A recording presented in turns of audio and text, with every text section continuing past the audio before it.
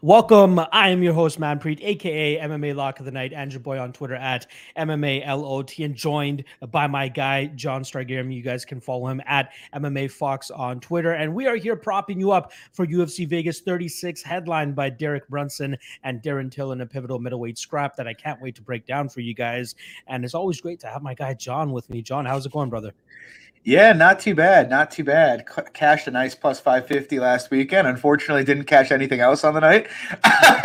So the night ended up a little in the red. But yeah, I am excited to get back on the horse this week. I don't really know if it's the best card for betting just in general, but there's some intriguing spots.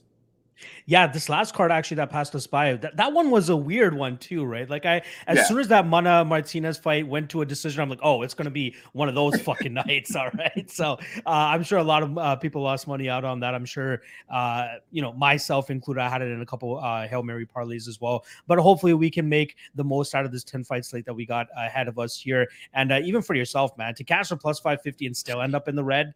God damn, that's gotta feel like shit, right? Yeah. Well, especially like I was huge on Barboza, and after round 2, I wasn't even stressed. I'm like, gig is fading, he's taking over, the fight's over. Like that's literally, I was texting one of my buddies, and I was like, that's it, it's over. And then very shortly thereafter, I was not very happy. He's like, fuck you, John. I'm taking this guy out. We'll see how it goes. Before we get into the card, make sure you guys hit that like, hit that subscribe. And obviously, I do have the Club and Sub podcast channel in the description below. So make sure you guys go check that out. That's obviously where John is the ringleader over there with C, Legs, and sometimes Luke as well. Quick question about that. In terms of the lineup that you guys normally have for that podcast, do you guys like purposefully only do like 2 guys per week or something? Or like, I'm trying to figure it out. Like, no, we have, right? Our normal is 4, but week to week, different people have different things come up. I just happen to both work from home and be married with a kid, so nothing comes up for me. That's makes sense. Yeah. Yeah, no, I was wondering. I'm like, normally there's like 4 of you guys, 5 of you guys, whatever the fuck it is, and sometimes there's 2. But no, it's good that you guys at least have enough people to hold the fort down if it need be, just like you guys always do. Yeah, all right. Let's not waste too much more time. Let's just get into this 10 fight card. First and foremost, we got Jonathan Martinez going up against Marcelo Rojo. And in terms of odds, we're looking at minus 155 for Martinez, plus 135 for Rojo. And I feel like this is a prime spot for a violence bet. We got the under 2.5 sitting around plus 115. And we know Jonathan Martinez's style is just to stay disciplined, stay on the outside, and just kind of get his work done from there. But with Rojo and his style, we know that he's probably going to push him, kind of pressure him, stay in his face, make it a little bit more difficult for Martinez to get as comfortable as he did as, say, the Thomas Almeida fight. We saw Davey Grant put the pedal to the metal in that second round against Martinez and was able to really have a lot of success against him, and then eventually put him out a couple minutes later. I feel like we could see a potential here from Rojo as well. I believe Martinez and Grant was back in March. He's about 6 months removed from that knockout, but I feel like that may not be enough time, especially coming back and fighting a guy with as much power in his hands as Marcelo Rojo has. Another thing about Rojo, fighting at the weight class he probably should have been fighting at this entire time, although he did take that Jourdain fight on short notice, so we got to give him a little bit of slack there. I think he has a good the grittiness to go out there and make it a very difficult fight for Martinez, which could ultimately, open himself to getting knocked out or getting finished himself. But I also think that he could potentially knock out Martinez here. So I'm pretty much talking about knockouts here. You guys know that I'm talking about violence. So the under 2.5 plus 150, not too bad. I actually like Rojo by knockout at plus 465. I don't think that's a bad spot here, considering the amount of power that he has in his hands and the questionable durability for Martinez. Last thing I'll say about this, and then I'll pass it on over to you. I try to avoid moments like this where like a guy who's been super disciplined for the majority of his career and hasn't been really knocked out or has been having a suspect chin, and then he goes into his next fight and gets knocked out by David Grant. I try not to buy into the narrative of this guy's chinny and he's going to get finished easily anymore. But I feel like Rojo just brings something to the table that Martinez is going to have a difficulty dealing with.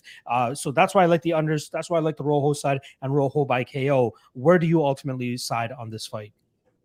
Yeah, I'm kind of torn on the fight in general. I'm actually thinking about betting Martinez, just primarily because I think he's better at literally every aspect of MMA than Rojo. Like, he's just a far more technical striker. He has a grappling path. Like, Rojo is not much of a grappler. And Martinez, even though Rojo's got a lot of finishing ability himself, Martinez is more than capable of finishing this fight, and Rojo is there to be hit. The big kind of concern for me with Martinez, with all that said, you brought it up, Rojo presents some challenges in that he'll go forward and he is dangerous. We don't know. I am not going to be the guy that says Martinez is chinny because he got KO'd by Davey Grant. Davey Grant's been dropping everybody these days. Yeah. That wasn't really what I took from that. Like, look, you can get KO'd. It's MMA. They're wearing 4-ounce gloves, right? What I took from that, though, or what bothered me about that fight, is it seemed like as soon as Grant realized he was going to go forward, Martinez didn't really have an answer. And we saw something similar happen in the Andre Ewell fight, where round 3 of that fight, Ewell has a broken hand and is basically fighting with one hand, but Ewell just kind of bites the mouthpiece and starts going forward on him, and he just basically stopped throwing volume at him and kind of let him win the round and steal the fight. And so that's a concern for me, because Rojo he's going to go forward and he's going to get in his face and throw a lot. Now, do I think he's very likely to finish? I think it's a large portion of his win condition. But I do think he could cause Martinez some problems. But, even with that said, I think Martinez is the superior fighter everywhere. And so, I'm looking at minus 150, like, man, if Martinez is smart, he should cover this easily. But so, yeah, I like Martinez for the fight. In terms of, props, I don't love a lot. I like the under. If you put a gun to my head, that'd be where I would go here, the under 2.5. Because I do think, like I said, we saw Rojo gas out hard against Jourdain and get finished late. And that seems like it's going to be pretty reliable with him, just get how he fights. And so it's like, if he's in that state of mind while he's fighting Martinez, I think it's very likely he's going to get finished if he's in that state. And early on in this fight, he's going to do his best to finish this fight. And so unless Martinez goes the grappling path, but that really just hasn't traditionally been what he's done. He just doesn't attempt very many takedowns. I think there's just a really high rate that this fight finishes. I like it, especially at plus money. I feel like I talked to about it with somebody, and they said it almost feels like a trap spot, right? Like where, a guy, the majority of his fights are finishing it with Rojo. I believe it's 20 out of 23 fights that he's actually, finished inside a distance. Whereas Martinez, not saying he has a suspect chin by any means, but still it is a little bit questionable considering the type of fighter that he fought back in March and the type of fighter that he's fighting here now this weekend against Rojo.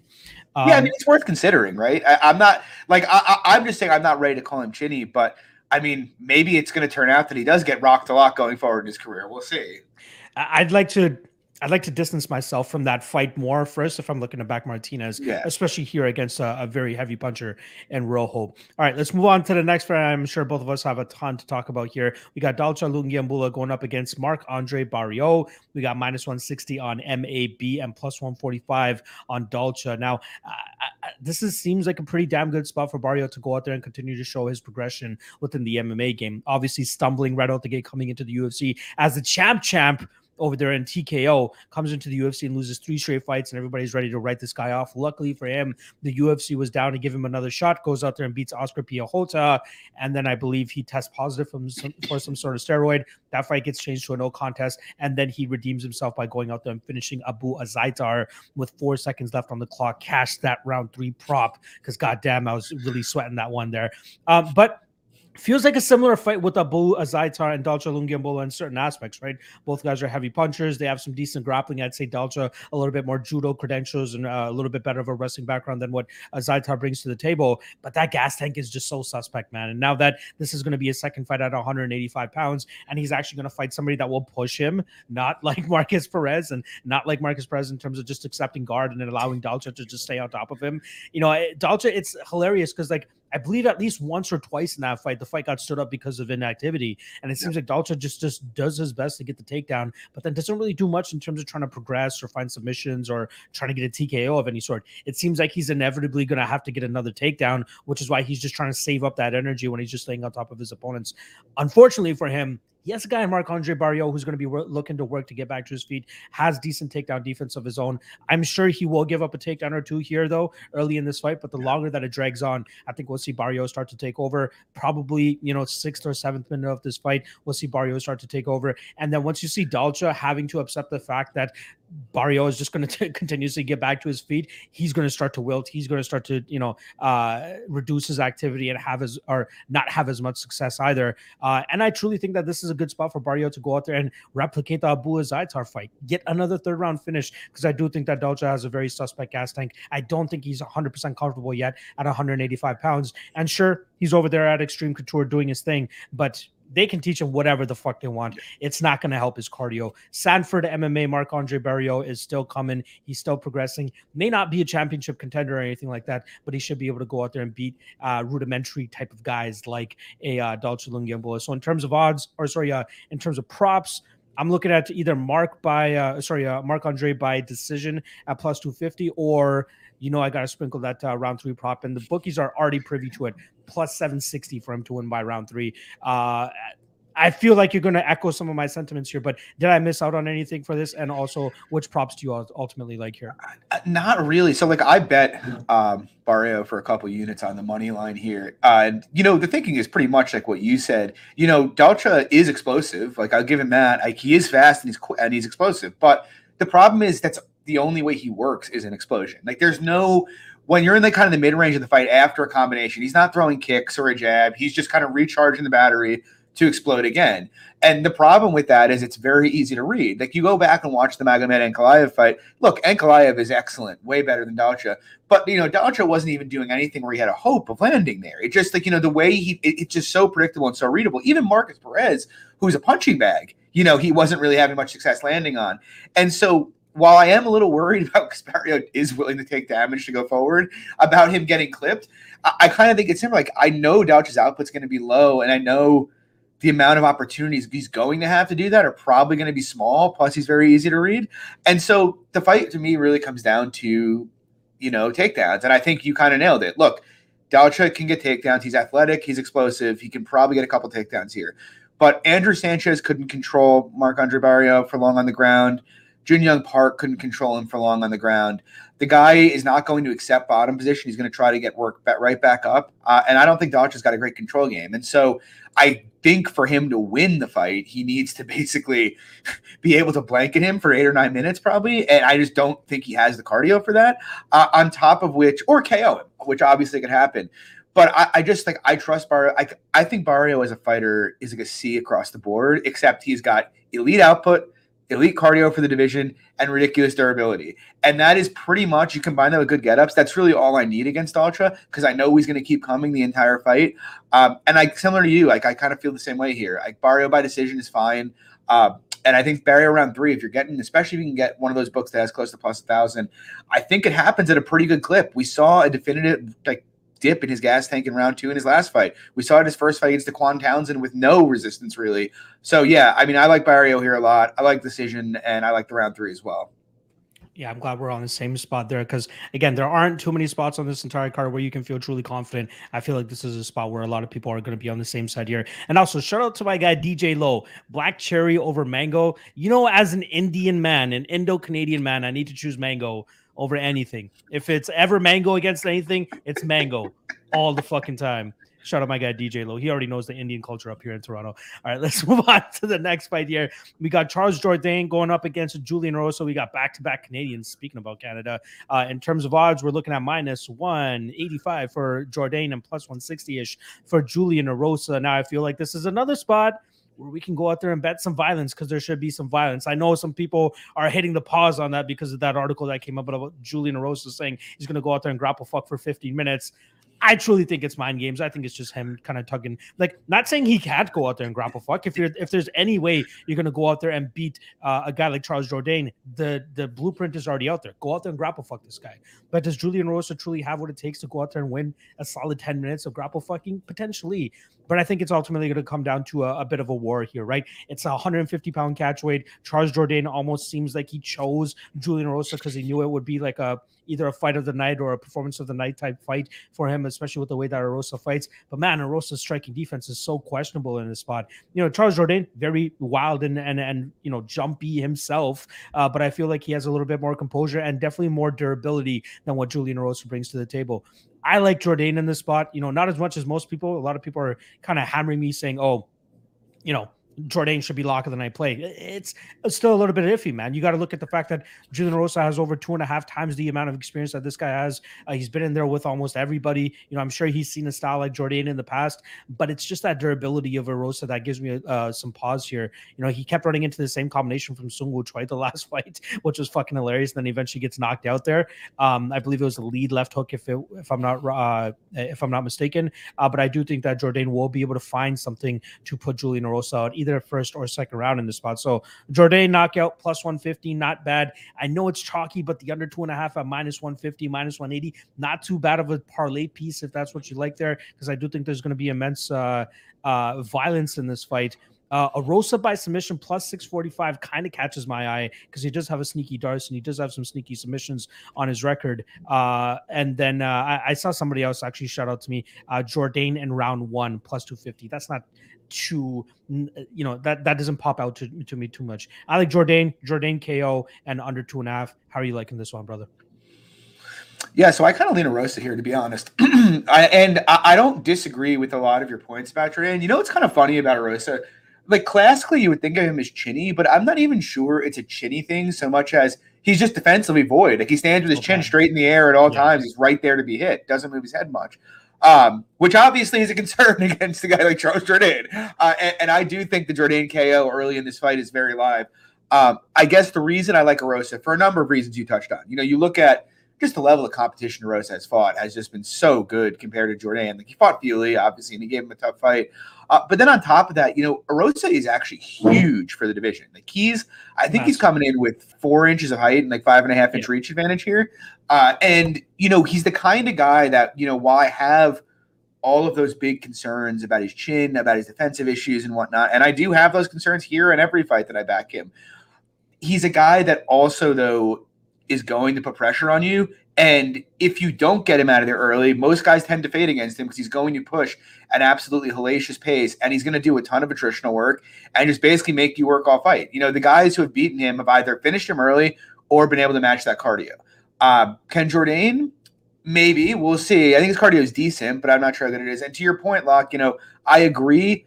If Rosa really wanted to wrestle that bad, why didn't he wrestle against Nate Landwehr? Like, how many guys has he done it against in the past? But it does bear mentioning it is a potential path for him that he has that Jourdain really doesn't have in this spot. And so just kind of as a result, like, I think Jourdain has a better chance to finish this fight early than Rosa. But I'd also, if this goes 15 minutes, I'd much rather be holding a Julian Rosa ticket on the money line. And I think Rosa is pretty dangerous as well. In terms of props, so yeah, I lean Rosa on the money line, but I do give some credence to, the early Jourdain props. And like I was going to say, in terms of props, I think if I was going to be backing Jourdain, the Jourdain round 1 plus 250. And in terms of any other for the fight, it's chalky, but I do kind of like the under 2.5. If Rosa does get him down, he's going to probably put him in some bad spots on the mat. And on the feet, these dudes are going to absolutely slug it out. So it's minus 180, but I don't mind the under 2.5 here. Another fact to kind of note here, all of Jourdain's wins coming inside the distance as well. Although that Rojo fight was damn close to being a decision, but he definitely put the foot on the gas and was able to get him out of there. Great fight. I believe that was fight of the night that night as well. This is going to be like the fight. I mean, if it goes past 2 minutes, this is going to be awesome. There's a handful of fights here that are dark horse for fight of the night, man. There's a ton of fights. Even the first fight, right? Martinez and Rojo should be a fucking banger as well. So I'm looking forward to that one as well. A fight that should possibly be one-sided here. We got Jack Shore going up against Ludovic Sholinian. In terms of odds, we're looking at minus 525 or 550 now for Jack Shore. Plus 425 is the return on Ludovic Sholinian. Now Sholinian obviously coming off the most recent season of The Ultimate Fighter. Lost his second fight to now Ultimate Fighter winner Ricky Tercios. But even on the regional scene, you see Ludovic's kind of path to victory in most of his fights is taking the grapple heavy approach, right? That Vincent Cachero fight, that was pretty much control versus damage, where it seemed like the 2 of the 3 judges ended up scoring the control for Ludovic more so than the damage that Cachero was throwing out there. And even like earlier in his, I think the first fight that we actually have on the tape index of Sholinian was against some Megan dude. I forgot the Megan Anderson or something like that. I feel like that was his name. I can't recall off the top of my head, but he got a guillotine from full mount. Like, you don't see that. Like he literally just, oh, you're gonna give me your neck in full mount, and he just takes it and fucking takes it home with him. Like it's hilarious seeing that type of guillotine. I don't think I've ever seen somebody snatch a guillotine from a full mount like that before. But that just goes to show the level of competition that he was fighting on the regional scene. Did have a small stint in LFA, like I said, with that Keshiro fight that makes it onto the Ultimate Fighter. Good showing against Raposo. Raposo, if I'm not mistaken, was the number one pick for Team Volkanovski, but he was able to turn him away, get the win there, and then obviously comes up short in the Turcios fight, which probably goes down as fight of the season, possibly because it was a very much back and forth fight. It didn't seem like Sholinian was able to kind of just corral Turcios to have the success that he was supposed to have in that fight. I think he's going to have just as much difficulty here against Jack Shore, man. Jack Shore is an absolute unit of a man. This guy is fucking insane. 14-0, 26 years old, growing on a fight-to-fight basis. And although he should be getting a step up in competition, if I'm not mistaken, this is a short notice spot for Sholinian. Shore has all the goods, man. I actually think he can get this done inside the distance as well. I think he can just grapple fuck Sholinian, and then at a certain point, Sholinian is just going to break. I truly think he's going to break. Like, that's the perfect word to use here. I think it's going to take up until the second round. So I like Shore. First of all, I like the under 2.5 at -110 at Pick'em odds. I love that line. Shore inside the distance is currently +110, like that as well. And then even if you want to go with the round props, I think Shore round 2 +475 is a sneaky spot as well. I like Shore all day here. I really don't see where Sholinian's going to beat him. Are you going to add any more credence to Sholinian here, or are you going to echo my sentiments here for Shore? I am going to add zero credence to Sholinian. I will tell you what will not be fight of the night, and it's going to be this one. It's funny because I taped Sholinian Sunday morning, and then I looked over and I see on Best Fight Odds Shore -275 on BetMGM, while he was about -380 everywhere else. So I had to pick up a little bit of that, and then obviously the line got out of control here. But I actually do like a prop quite a bit here, and I'm not going to go into an entire breakdown because I think you covered it pretty well. All I'm going to say is, I touched on it last week, but grappling is very, very low variance. They have two guys here who want to grapple, and one of them is just a lot better than the other one is, and that's Jack Shore. And even in the stand-up, to be honest, I think Shore's better by a good margin, to be honest with you.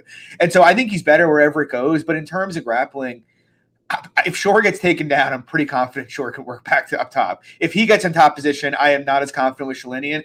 I think he dominates this fight fairly easily, and I like the ITD a lot. If you actually look at Shore's record, even if you don't want to go back and watch the fights and just wikipap it, the guy's a finisher. He's always actively looking for finishes, and when you watch him fight, you can see why. If he has the back, he's attacking subs, but otherwise, he's very active on top. He throws ground and pound, and so getting the positions I think he's going to get, I just think he finishes this fight at a much better than 50% clip here. On top of which, I will say this, I would not play the Shore submission. Just the guy throws enough ground and pound that I think playing submission is playing with fire here, because he could obviously finish each way he wants. But I think Shore does this pretty easy. I like it. And yeah, for sure. The best way to make that -500 into something better is take that inside the distance. And it feels like a guy like Jack Shore could definitely deliver on that as well. So glad that we both like Jack Shore there. All right, let's move on to the next fight here. I believe this is the prelim headliner. Not sure how I managed to make it there, but we got Ji-Yoon Kim going up against Molly McCann. We got Pick'em odds pretty much here. -110 on both sides. I really like Kim here. Again, I faded McCann the last two times out, +180-ish on Tyler Santos, which I think was a gift of a line, and then +120-ish, which I ended up thinking, or which I believe ended up closing as a +100 on Lara Procopio. But this one, it feels like it's going to come from the striking, whereas the other two, it came from grapple fucking from both of their opponents, right? I think Kim, with the 10-inch reach advantage, 3-inch height advantage as well, she should be able to maintain her distance. And I know everybody's going to go back, watch the Antonina Shevchenko fight and be like, oh, look, she looked like fucking Nurmagomedov in there. How can you expect her to go out there and, stop the takedowns of Molly McCann? Molly McCann's not really a wrestler, right? It's kind of a part of her game that she's developed over her career, but it's not like she has a background in wrestling or anything like that. She chooses that path to victory when it's open for her, and it has worked out for her at points, but it's not like she's getting crazy amount of control time on top of these opponents, right? She only has a 20, I believe it was a 26% takedown defense accuracy. she doesn't spend much time on top. I believe there was one of the fights, the Diana Belbita fights, where she lands like 5 of 14 takedowns and only has about 3 minutes of control time. It doesn't make any sense. Like, if people are thinking that she's going to go out there and grapple fuck Ji Yoon Kim, I think they're in for a rude awakening here. I think Kim will do a good enough job in terms of stopping some of the takedowns, getting back to her feet, and start punishing her on the feet. And I have it on pretty good accord here that Ji Yoon Kim's been training the fuck out of her takedown defense over there at Syndicate MMA, and knows that her best way to win this fight is if it stays vertical. So they've been hammering that takedown defense. And although it's hard for us to say, okay, just because they're doing it in training, it's gonna translate to their fights. And that's a part of our job, though, as like analysts and predictors and stuff, is to say, okay, this is what we've heard. Are they actually going to be able to showcase that inside the cage? Given her size advantage, given her reach advantage and everything, I feel like she should be able to stop most of the takedowns from McCann, or at least get back to her feet and then really let her hands go after that. I think the sneaky prop here, I know a lot of people love their over 2.5s in women's MMA, which currently sits at minus 420, but I feel like a sneaky spot is Kim via KO at plus 1,000. Plus 1160.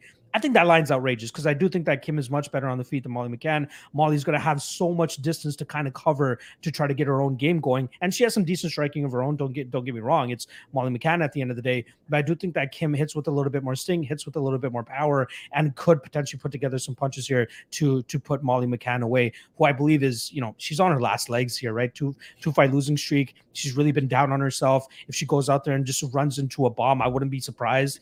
I like Kim. I am going to take a little bit of a sprinkle on that KO prop, just because I think it's a little bit outrageous. Am I too crazy? How do you see this fight going down? No, I'm going to agree with you again here. I have been debating betting Kim on the money line. Here's the truth about Molly McCann. She got a little bit of shine because after she got smoked by Jillian Robertson in a short notice debut, she went on a 3-fight winning streak. But look at the people she beat. It's Lipsky, Priscilla Cachoeira, and Diana Belbita. Now, Belbita's aggressive, but Belbita literally cannot defend takedowns, and she got taken down 5 times that fight and lost the fight. Now you look at the fights when she's actually fought real competition, Taila Santos and Lara Procopio, both of whom are decent, but I don't know how great they are, and they both won really without too much issue at all. On the other side, you have Ji Yoon Kim, who I think is, I want to say 4-2 in the UFC, something like that. But you look at the kind of level of girl she's fighting, she's having competitive minutes standing with Antonina Shevchenko and Alexa Grasso.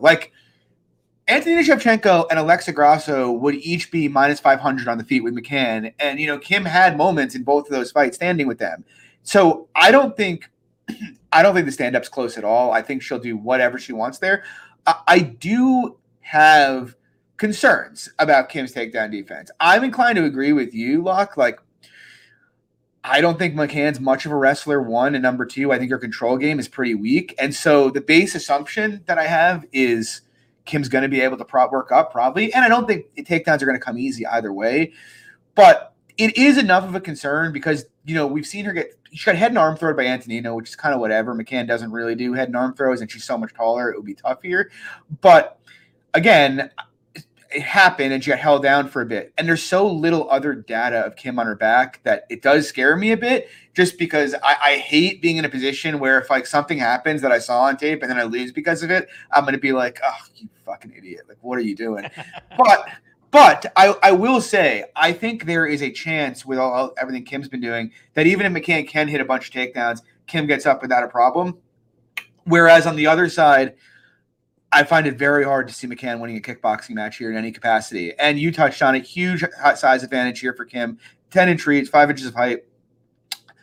I think she's going to win this fight. In terms of props, yeah, I don't love anything here. The Kim decision plus 150. It's maybe a little off, but I don't think it's that great. I agree with you, to be honest. I think plus, if you have one of those books, I wouldn't take Kim KO plus 700, but if you have it at plus 1,000, plus 1,100, and you're talking about 9-10%, that is pretty reasonable. And we've seen Kim drop some girls before. She hits pretty hard, and Molly McCann's there to get hit. So I like Kim here, and I'm going to side with Manpreet, go with the KO plus 1,000.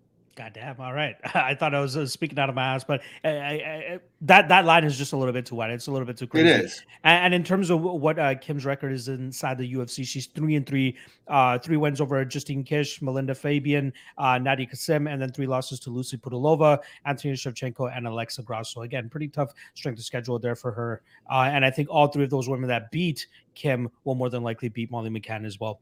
Yes. All right. Let's move on.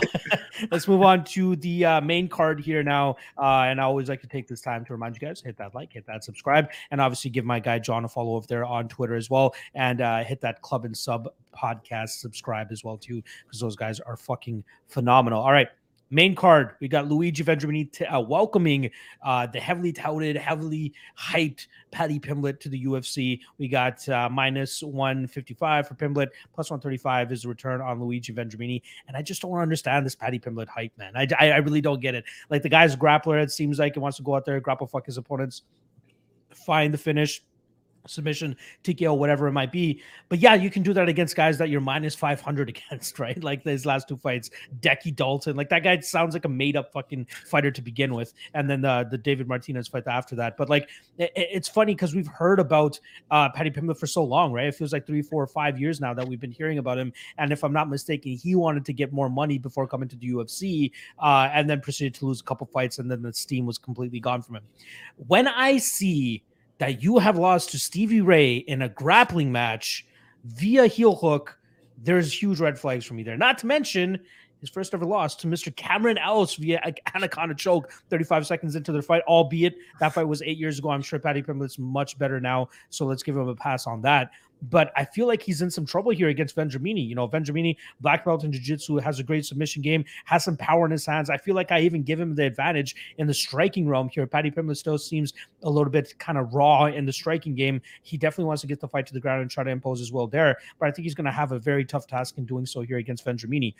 Couple spots I like in this in terms of a prop perspective. I'm not entirely sure which one is the more widely available line, because I'm seeing a ton of different websites on both here. They have the over 1.5 and the over 2.5. It seems like it's widely available, but I like the under 2.5 at minus 125. I think both guys have finishing capabilities here, but I really like Vendramini by submission at plus 1,000. I think that line is absurd. I think that's way out of whack. I think it's very live here, especially with how much I expect Paddy Pimblett to be engaging in the grappling in this fight. I could also see a possible club and sub situation for Vendramini. Shout out to the Club and Sub podcast, but I do think that this is Vendramini fight. I truly think that Vendramini should be the slight favorite in this spot as well. Am I talking crazy? Am I not giving Paddy Pimblett enough credit here, or do you agree as well? I have like similar thoughts here to the previous fight, to be honest, in that I'm with you on the Paddy Pimblett thing. It's funny because we have been hearing about him forever, right? Like, I remember for like UFC London like 2 or 3 years ago, taping Nad Narimani and coming across him fighting Paddy Pimblett, which, by the way, Nad Narimani looked like Khabib Nurmagomedov in that fight. For anybody wondering about Paddy Pimblett on his back, you know, we brought up the Stevie Ray thing. Yeah, I'm not a huge Paddy Pimblett guy. I think in general he's got the skills that he'll probably get a couple layup matchups where he easily submits, you know, the guys he's fighting because they're just not very good grapplers.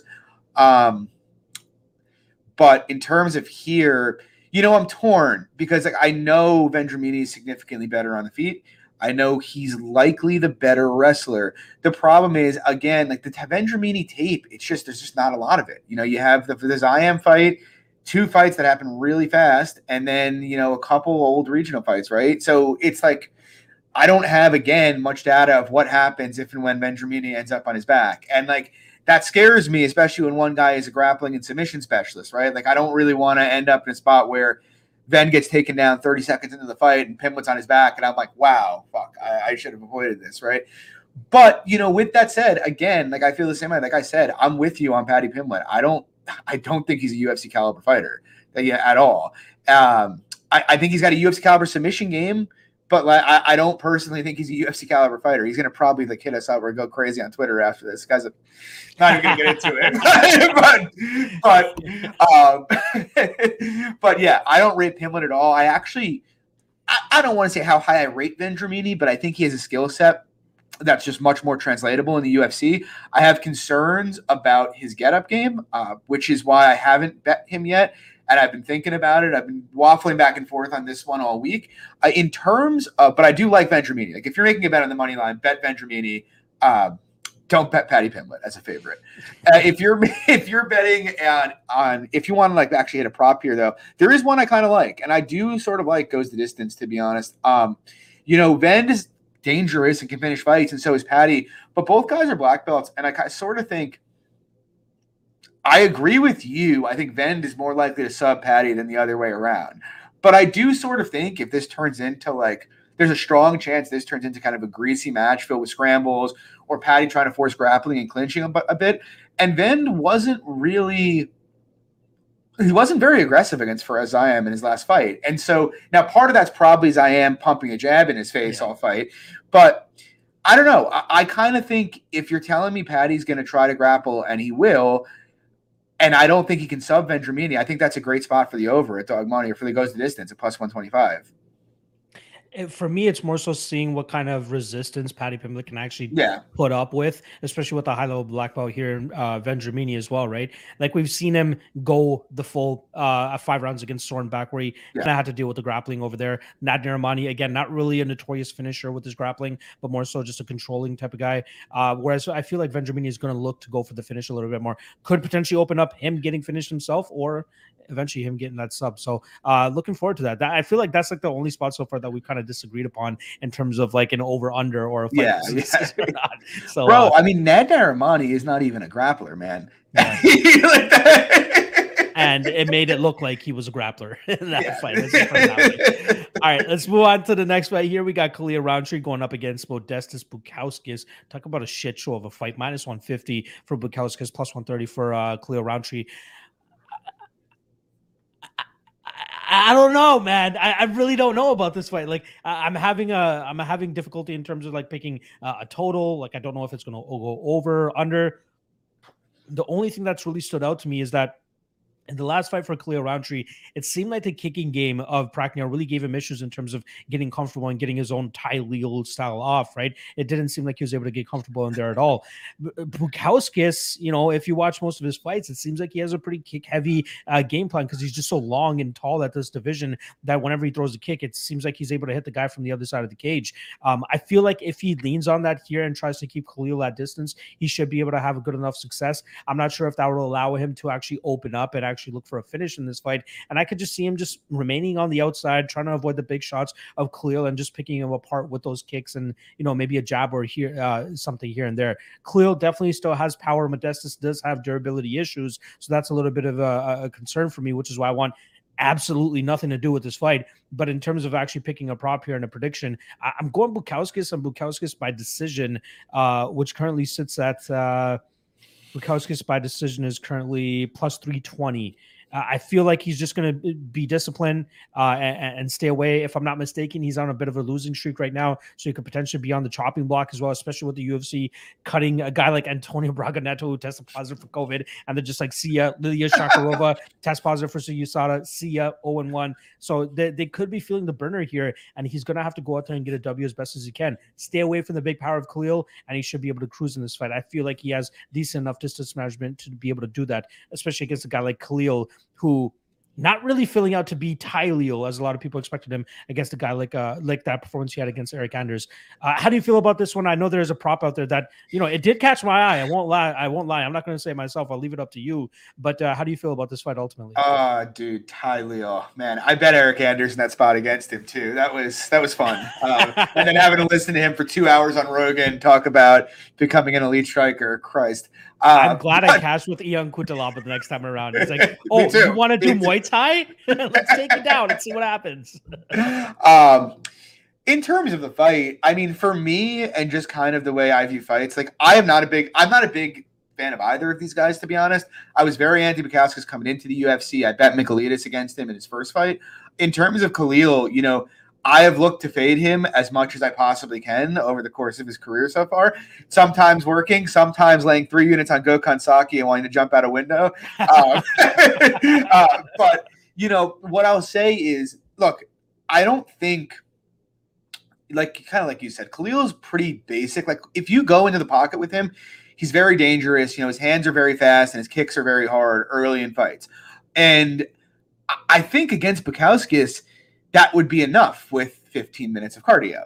That problem really is he doesn't have 15 minutes of cardio. And what I do know is Bukauskas does have good cardio, and he will keep a relatively high pace. And so that makes it, even at plus 125, with me thinking that Khalil's a more skilled striker, knowing that I need to get him out of there in 7 minutes probably to have a chance to cash my bet. Plus 125 is not really doing it for me.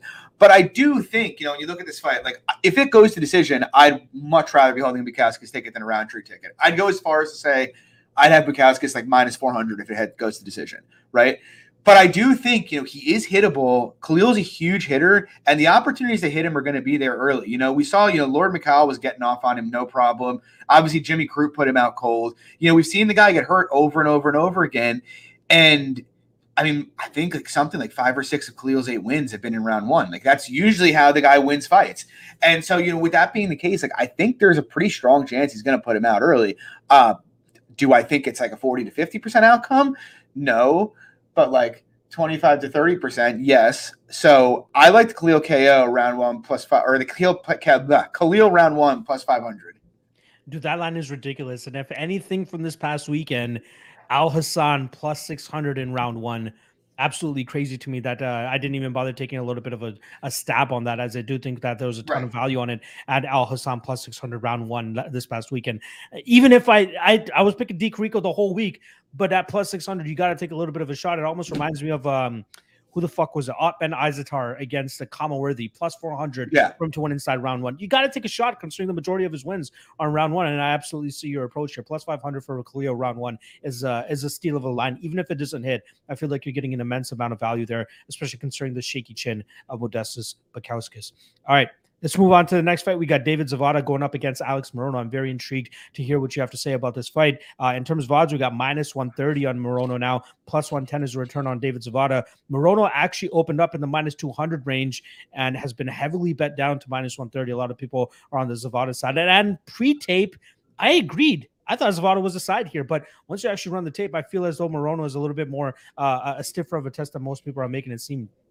I believe that there is slight recency bias in this one, especially with the Zawada side, who went to, if I believe, a split decision against Ramazan Aviv last time. But we've grown to know that Ramazan Aviv, no matter if he's minus 200 or minus 700, the guy always fights the same, always fights the level of his competition and makes his opponent look better than they should, especially considering what the odds are. And I feel like that's what people are kind of buying into here with Zawada having a close fight against Aviv and not, even though he didn't get the win, at least they believe that his stock rose. But the way that Morono fights, I feel like it's going to be difficult for Zawada to keep up with that pace and that output that Morono does. He's a zombie, right? Just moves forward, throws punches, has decent durability outside of that Chaos Williams fight. But then again, everybody's getting nuked by Chaos Williams. But Morono, I think he's the side here, especially at the line. I do think he moves forward, gets through whatever Zawada's throwing at him, and continues to put the pace on him. On the ground, both guys black belts, if I'm not mistaken, so I don't think Morono will be in too deep of trouble there. I have seen Zawada go through some wars against Danny Roberts and even the last fight against Ramazan Aviv, a bit of a war in that fight as well. But I do believe that Morono will be able to get the win here with the output, activity, and the pressure that he's going to continuously put on Zawada in this spot. So I'm kind of liking the over 2.5 minus 170, a little bit chalky, but I would rather go with Morono via decision, which is what I think the ultimate prediction here is going to be. Plus 180 on Morono by decision.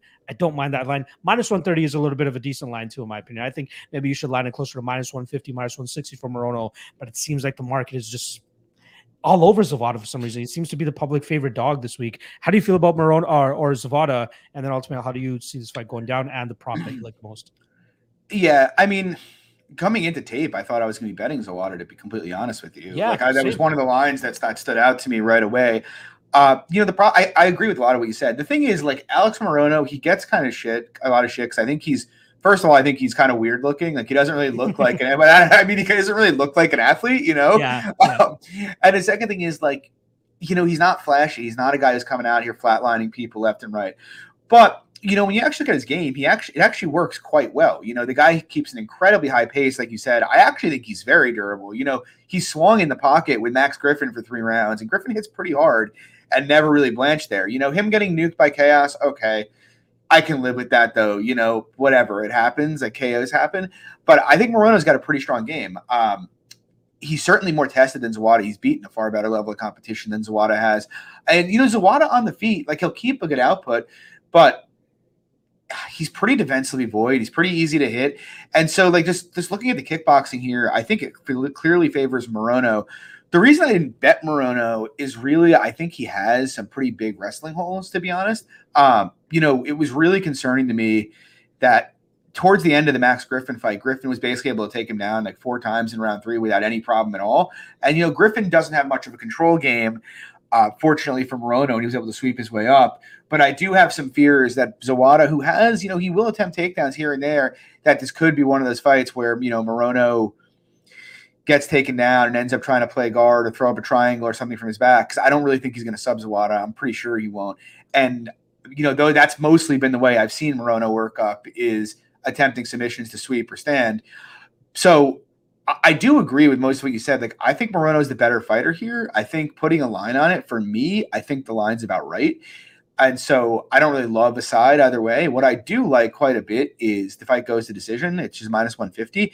And kind of like how you touched on, I think Morono is actually pretty durable. I know Zawada is pretty durable. He got finished once by Lee, but with a kick to the body. But, that is what it is. If Zawada does what he needs to win, it's probably going to involve a lot of grappling. And Morono's got very good jiu-jitsu. I don't think he's getting subbed.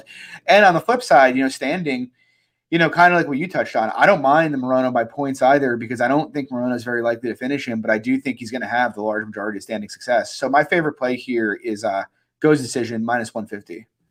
I like it. And one last thing in terms of the Li Jingliang fight for David Zawada, that was a fight where he's getting like nuked on the entire fight and then finally gives in at the end. I don't think we're going to see Morono throw with that much heat and that much intensity, and then ultimately get a finish late in this fight. I do like that fight goes to decision, like the over 2.5, and then obviously like Morono via decision in this spot as well. That brings us to our co-main event, I believe. Here we got a Tom Aspinall going up against Sergey Spivak. We're looking at minus 230 for Aspinall, plus 190 for Sergey Spivak. And I've been waiting for an opportunity to fade Tom Aspinall. Initially I thought Jake Collier was going to be that guy until I saw him on the scales. I'm like, okay, abort. And then we saw Alan Baudot. No way I'm trusting Baudot with my money. I was close to pulling the trigger on Andre Arlovski around plus 200. Glad I didn't, but we did see some deficiencies in Aspinall's game there, right? Like it looked like he was starting to slow down a little bit after that flurry, and that seems to be the trend with a lot of his fights if he's not able to get the finish. The Stuart Austin fight is the one that sticks out like a sore thumb for him, right? Gasses out a little bit and then gets heel hooked as a black belt. Gets heel hooked. Let me say that again. As a black belt, he gets heel hooked in the second round after you start to slow down. And I expect the same thing to happen here. Not saying that Spivak is going to go out there and submit him, but if Aspinall is not able to get him out of there in that first round, I think he's going to have a difficult time doing so. And I know a lot of people are just going to go back and say, oh, look at Walt Harris. What did Walt Harris do to Spivak? Let's give Spivak some slack there, right? The UFC debut, UFC jitters. You got to give him that. Walt Harris, as shitty as he is, he always has that KO robust label on him, and very explosive, very powerful. He was able to land on the chin of Spivak. It happened, but I'm ready to write that off. I'm ready to give Spivak, a mulligan on that one, and I feel as though he's slowly starting to come into his own as a fighter. Another thing I'll say about this: a lot of people are giving Spivak flack for not being able to finish a guy like Alexei Oleinik.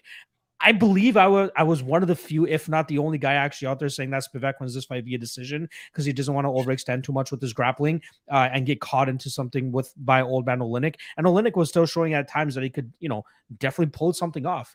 But yeah, Spivak can go balls to the wall on the ground against a guy like Jared Vanderaa because he doesn't have to worry about getting fucking Ezekiel or something like that, right? So I'm giving him a pass for not finishing Oleinik. Aspinall, on the other hand, I have huge question marks about his cardio and his gas tank. And I feel like the further this fight goes, it does favor Spivak. I'm hearing takes out there about that Aspinall has better cardio than Spivak. How can you truly say that without seeing Aspinall in the third round? We've seen Spivak go out there and control a guy like Carlos Felipe on the ground. We've seen him go out there and implement his grappling game to the best of its abilities. So I like Spivak here. I was hoping I was going to be the only nutcase this whole week that's saying so, but I'm seeing other people out there liking the Spivak side as well. But I like Spivak via decision, which is plus 445, absolute crazy line there. And possibly, I got to sprinkle it, Spivak round 3 plus 1,800 in case Aspinall's gas tank is truly as shit as I expected it to be. And then given that, his ground abilities, even though he's a black belt, seems to be lacking, I feel like Spivak can truly put the put the whooping on him there. So again, reel me back a little bit if I'm going too hard on Spivak here. How do you feel about this fight? Yeah, so I feel very similar. You think I'm going to leave you on an island on a plus 200 dog? It's kind of funny, the Spivak cardio narrative, right? Because if you actually, you look at his last fight, and he does gas out in round 3, but end of round 2, he looks pretty fresh. Round 3, it seems to all go, and at middle of round 3, he's totally gassed. And so if you watch that fight, it's like, yeah, Spivak has terrible cardio. But then you go back 2 fights ago and you watch his fight with Carlos Felipe, a fight that was fought at a very high pace where he attempted 7 takedowns, landed 3, and Spivak looked completely fine in round 3 of that fight. And so you can tell me he has bad cardio, except I saw that. I saw him spend 8 minutes ragdolling Tai Tuivasa around before he finished him. We have one instance of him gassing out, and it's heavyweight at the end of the day. So, look, he could gas out again, but Spivak's shown a lot more ability to go deep into a fight than Tom Aspinall has. Let's be real here. In terms of the fight itself, look, I bet Arlovsky in that spot. And the funny thing is, I had a lot of people say to me after you don't believe Aspinall's legit now? And I was like, I don't want to say he's not legit. I agree the guy is skilled. He's obviously explosive. He hits hard. He has good jiu-jitsu. But, actually contextualize these fights. What happened in that Arlovsky fight? He almost just finishes him at the 3-minute mark. Suddenly, his volume drops off a cliff, and Arlovsky actually looks like he's starting to come on in the last 2 minutes. First minute of round 2, he's starting to light him up, and that's then one of the weirdest finishing sequences I ever see happens. He takes him down. Arlovsky just gives him his neck, submits him even without a hook in. That's bizarre. It's just a completely bizarre scenario. And so it's Arlovsky didn't even fight it. As soon as he got under the net, he just tapped. He's like, fuck. I was saying the same thing. I was like, I could have turned into that. Are you kidding me? So probably not, but you know what I mean? It was a position you shouldn't be getting finished in.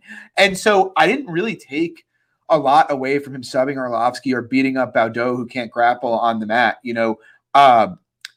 Look, I know he's a decent grappler, but I don't think that those two outcomes are anything you can draw from. What we can draw from is he hits hard, he's athletic, he's obviously fast, but the reality is there's been 2 times in his career where he's actually gotten extended in a fight. The first time was against Stuart Austin, like you touched on, clearly slows down and then gets submitted, and looked pretty bad when he got put on his back, by the way, in that fight. That's the other thing. He may be a black belt, but we see Tony Ferguson's a black belt, and the guy gets stuck on his back whenever he puts him there, And then, the last fight with Arlovsky, and he was visibly slowing down in the fight. I'm not saying he would have lost to Arlovsky by any means, but, Arlovsky was starting to outland him and outpace him in that fight, which is concerning. And so Spivak, look, I don't think Spivak's great, but he's clearly demonstrated a game that's going to work for top 10 to 15 in the heavyweight division. The reality is the heavyweight division is just not as skilled. He keeps a high pace, he can wrestle a bit, and he'll stay on guys. And I kind of think, I don't want to say I think he's going to do that to Aspinall, but I think there's a better chance than people are kind of assigning credit for. Are you telling me Aspinall KOs him in round 1 better than 30% of the time? I find that hard to believe. I've only seen Spivak get hurt once in the UFC, and I believe Aspinall is a big hitter, but people generally tend to overrate how often a fight will finish. And I think that's a classic case here, because if this fight goes 15 minutes, I am going to be fucking thrilled to open my Spivak ticket. Kind of like I said 2 fights ago, if it goes 15 minutes, based on the unknowns with Aspinall, I'd actually favor Spivak in a 15-minute fight. The guy's only been finished 1 time. Like I said, I'm pretty comfortable taking a stab here. Yeah, I expect that Aspinall is going to have some success early, but he's looked bad on his back. So who even knows what happens if Spivak gets on top of him early in this fight? And I trust Spivak's cardio more than I trust Aspinall's. I don't really... Like I said, I don't assign that much to the Atlantic fight. And so I like Spivak a lot here. I bet him on the money line. In terms of a prop, what I really like is Spivak by decision, which I believe is plus 500. I actually wouldn't mind a Spivak round 3 stab, but I do kind of think, if Aspinall's guard retention is okay, which I'm expecting it to be, you could just get a lot of Spivak with him pressed against the cage on the ground and, just controlling him there down the stretch. Or just outpacing him on the feet. We'll see. But I like Spivak by decision here, plus 500. Dude, I think the big thing about Aspinall is because on the surface, he looks so good, right? Yeah. Light on his feet, crisp boxing, good power in his hands. But what does it look like when his cardio is questioned and he gets pushed? And we've seen that happen a couple of times and it didn't work out for him. Now he's fighting a fighter that I believe won't cave in that first round like his last 2-3 opponents did. Or, the Arlovsky one, again, very weird finish in that fight, but the Baudot and Collier fight. I'm not taking anything from those fights. No. Give me a much more durable Spivak, right? So, I mean, in hindsight, if you were to rerun Collier Aspinall, you probably feel pretty good about having Collier plus 300 in that spot, right? I would. Yeah. You know? But he just gets hit so goddamn much. That's the issue. Yeah, I know. Which is kind of like Spivak, so who knows? Yeah. And like, don't get me wrong, I'm not saying Aspinall is a fraud, but I agree. No, I'm with you right there. He could turn out to be the shit. Don't get me wrong, but we haven't seen him in those positions. He's going to be good. Exactly. Sure. And it's just like one of those things where it's like you see people all the time make assumptions about aspects of people's games we haven't seen. And if you learn anything, if you lose enough times, you realize you can't make those assumptions because more often than not, they don't turn out to be true, you know? So I'm happy to fade the unknown. Shout out my guy, Dirty Reg 22 here. We're all experts before the fights and dumbasses after the fights, including them two cappers. Exactly. No matter what we say, however we try to break down our fights, if it ends up losing, we're dumbasses. That's all that matters. But at the end of the day, y'all are here watching us break these fights down, and that's what matters at the end of the day. All right, let's move on to the main event here. And again, another opportunity to remind the 115 live viewers that we currently have in here. Make sure you guys hit that like, hit that subscribe, and then go and check out the Club and Sub podcast that my guy John over there co-hosts every Wednesday night at 10 p.m. Link to their channel is in the description below, so give them a subscribe over there. All right, let's move on to the main event here. Middleweight fight between Derek Brunson and Darren Till. We got minus 170 on Darren Till now and plus 150 on Derek Brunson. Seems like a somewhat of a binary fight to break down, right? Brunson needs these takedowns. Otherwise, he's probably going to get touched up on the feet. Now, I've seen a couple takes out there. Oh, Darren Till is not really a knockout puncher, right? He has 2 knockouts in the UFC or whatever the hell it is. How can you call him a knockout puncher? We know he punches very hard. I believe he's dropped 5 out of his 9 opponents, if I'm not mistaken. Like, the guy has power in his hands. And I've seen the other argument out there. He's very low volume. So, you know, how can you be comfortable with a guy that low volume? That low volume approach is a concern when he's fighting another very good striker, in my opinion. When he's fighting a wrestler like Brunson here, I don't think the low volume part of it's going to matter. Sure, Brunson will probably complete a couple takedowns early in this fight, but if anything that we learned from that Kevin Holland fight, and this is coming from somebody that was holding a Derek Brunson ticket that night, you can't trust him on the feet, because every second that fight was on the feet in the rounds 3, 4, and 5, I was shitting my pants because Kevin Holland was touching him up a little bit. And luckily for Derek Brunson, Kevin Holland has a non-existent takedown defense game, which is why he was always able to get bailed out by getting that takedown. Darren Till will be a lot harder to take down, first and foremost, 82% takedown defense. He'll be a lot harder to keep down. And then on the feet, if he starts touching up Brunson, it's going to be very tough for Brunson to get out of there. I really like Till in this spot. When this fight was initially announced, I felt like it was going to be a lock of the night play for me regardless. I did the tape, ran the tape, still confident in it. Again, the only real thing that I'm hearing in Brunson's favor is that Darren Till is very low volume, and Brunson should be able to get the takedowns. And I've heard some takes out there actually that the longer this fight goes, the more it helps Brunson. But I feel the complete opposite. You know, I feel like he's going to have have a lot of difficulty in terms of controlling Darren Till on the ground. And then when this fight's on the feet, I feel like it's almost one-way traffic. I don't want to completely nullify or count out the knockout ability that Derek Brunson has, because he still has some big power in his hands. And if he's able to set it up properly with a takedown feint or something like that and come over with the big overhand right, he could potentially clip Darren Till and put him out, because we've definitely seen Darren Till knocked out in the past. But I still feel as though that Till will be prepared for this fight. He'll probably not win the first couple rounds, but after that, I think he starts to take over and then eventually finds that knockout blow. My official prediction was Darren Till round 4 KO. In terms of props, how that translates, Till by KO is right now plus 135, but the round props on Till are very intriguing for me as well. Round 3 plus 950, round 4 plus 1550, and round 5 plus 2350.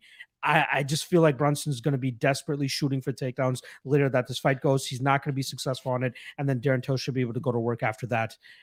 Am I giving Till too much credit here, or do you see it the same?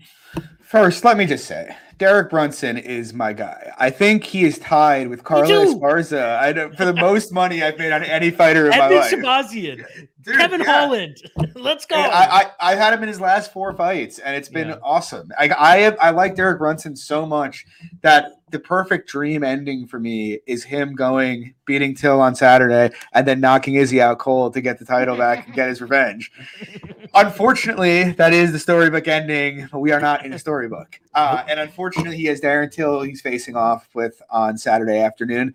And look, I don't have a bet on the fight yet anyway. I have the volume concerns about Till. You know, I pretty much bet Whitaker against him solely because of the volume aspect of that fight. Yeah. But the truth is, you know, that was Robert Whitaker in a fight where I knew the striking was going to be competitive. No matter, I kind of gave Till a slight edge technically. Derek Brunson is just not on the same level as a striker. Like the reality is, like, look at the guys. You can say whatever you want. You know, I was in the Till's a fraud camp for a while, but at some point you have to acknowledge what the guy did. You know, he beat Wonderboy. Even if you want to say he lost that fight, what you cannot say is it wasn't a close fight with one of the best strikers in the UFC. You know, he went head to head with Masvidal, and he was having a ton of success that fight before he got knocked out. You know, and then we saw him with Whitaker, who, look what Whitaker did to Kelvin Gastelum. Whitaker's one of the best strikers in the UFC. And again, you saw a very, very, very close fight.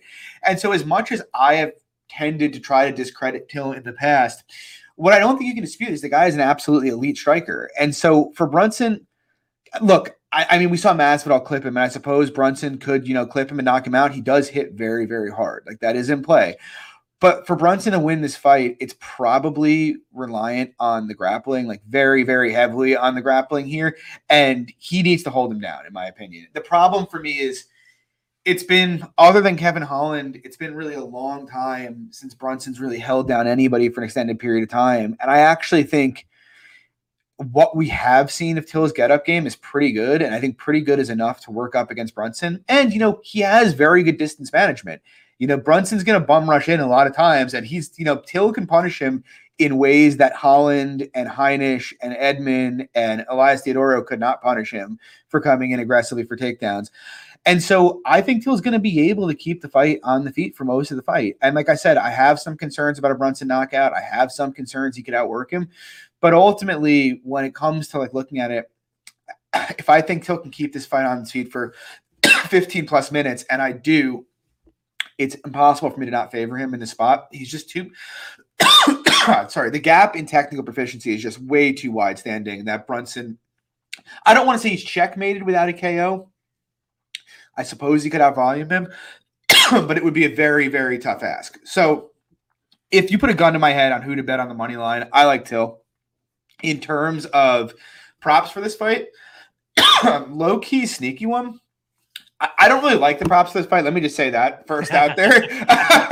But I really, really don't, just because I think everybody kind of had in their head coming into this, oh, Till's going to knock him out. And so instead of us getting like something like plus 250 or something on a Till KO, it's like plus 140. And it's like, I think that's probably about right, to be honest. Yeah. So if I'm going to give a prop here, and this is a prop show, so I am going to give a prop here, we're going to go with Till wins by decision, which is, depending on the book, plus 400. You could also do goes the distance, but, you know, I think, like I said, I think Till's got a good chance to KO him, but I do think, you know, if you price Till 65, 70%, which is about where I put him here, I think decision is probably like 30%, you know, and so that's plus 230. So it seems like decent value on the Till by decision. So I'm picking Till, and I like Till by decision here.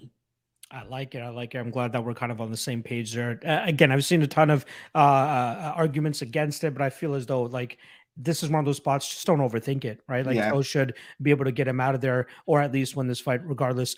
Quick shout out here to my guy Adam Kana, or I might be absolutely butchering his name there. Says he trains at the gym that Tom Aspinall trains, which if I'm not mistaken, also is the gym that Darren Till trains out of.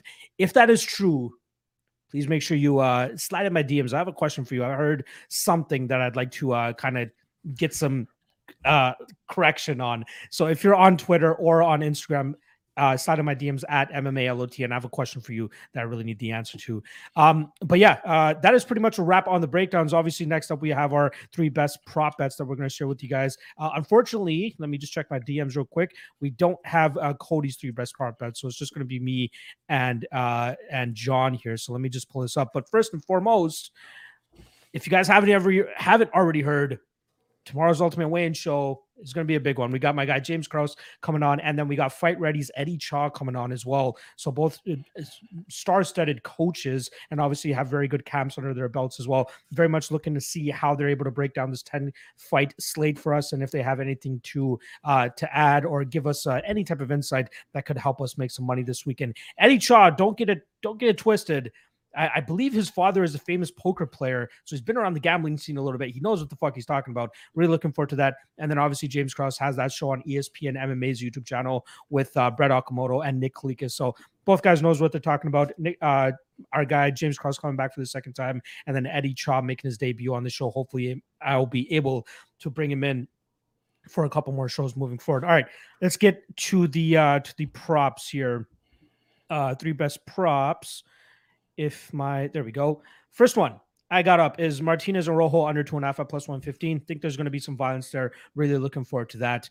I think both guys have finishing potential. I think Rojo early or Martinez late. But I think the pressure that Rojo is going to go out there and put on Martinez will allow us to cash that under 2.5. So I like that plus 115. Then we're just off to the races. We get a little bit crazy. If you guys are longtime viewers of Propping You Up, you guys know I like to get a little bit crazy with some of these props. So second up, I'm going Marc-Andre Barriault, round 3, plus 750. Got to take a little bit of a shot there. If you are with one of those books that have it closer to plus 1,000, even better. You know what I mean? That's probably where you're getting the most value from it. But I do think he's going to be able to outwork Dalcha and then finish him late in this fight. And then lastly, y'all want crazy, right? Let me give you some crazy. Vendramini via sub, plus 1,000. Feel like there's some value on there as well. One more that I wanted to add here, but these are the 3 best that I could come up with.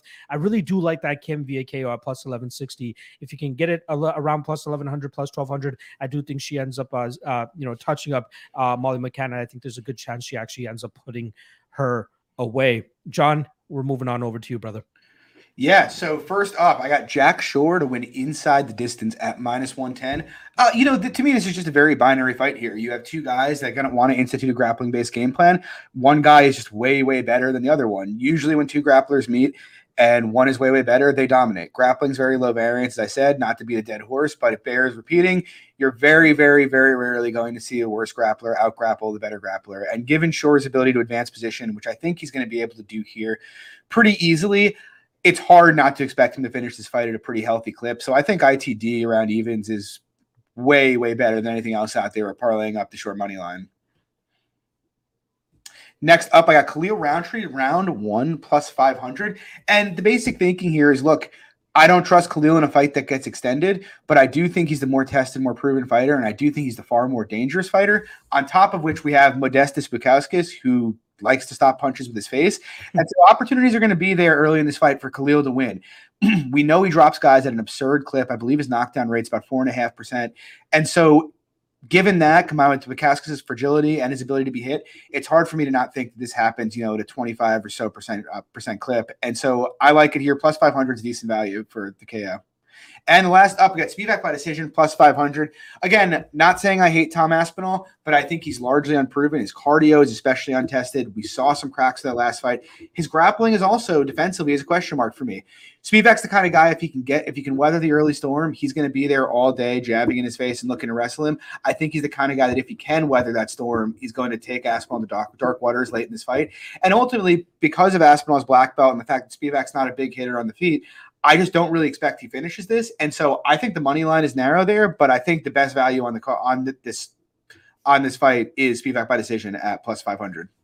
I will say I was damn close to adding Spivak round 3 as well, plus 1,800, but I felt like I still need to mention it during this segment as well.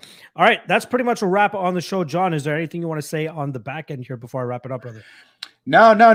Last week was a disaster. Hopefully this one's going to be a lot better if you're tailing. So I'm excited for the fights this weekend, though, and I'm especially excited for next card. But yeah, you guys can catch me Wednesday nights, 10 p.m. Eastern on the Club and Sub podcast.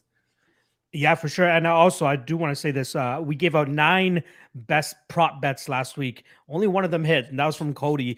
He ended up giving us Aldrich via decision at minus 170, and a bunch of us missed on the fight. Doesn't go to decision for that Martinez and Canetti fight. So hopefully we're able to turn around for you guys this week and give you guys some more winners on those 3 best prop bets. But at the very least, hopefully we give you guys some more insight on some of these fights that are coming down. So just a reminder, tomorrow night, 9 p.m. Eastern, Ultimate Weigh-In show, me, James Krause, Eddie Chaw. Make sure you guys tune in. There's going to be a ton of knowledge being spit on that show. So make sure you guys tune in for that. And then obviously fight day, I'll be doing the live chat. And I don't know if I'm able to spill the beans now, but I'm going to do it anyway. Fuck it. I think I'm going to be going over to Z's place once again, and we're going to be doing a Fight Companion live from his place once again. So you guys are going to be this weekend? This weekend, yes. Oh man, I'm gonna be in like my wife's cabana listening to your sweet voice come through the phone while I'm watching it. Let's go. Show the support. I love it. Yeah, it's an early card too, so I got to get my ass out of my house at like 9 a.m., 10 a.m. to make it up to Z's place in time for the fights. But yeah, make sure you guys tune in for all of that stuff. Always some good content coming for you guys, not just on my channel, but obviously over there for the Club and Sub guys as well. Wednesday nights, 10 p.m. Eastern. All right. Good luck on your bets this weekend. Good luck on your props this weekend. And I will see you guys tomorrow night. War, Darren Till and Sergey Spivak. Let's fucking go. Let's do it. Peace, guys.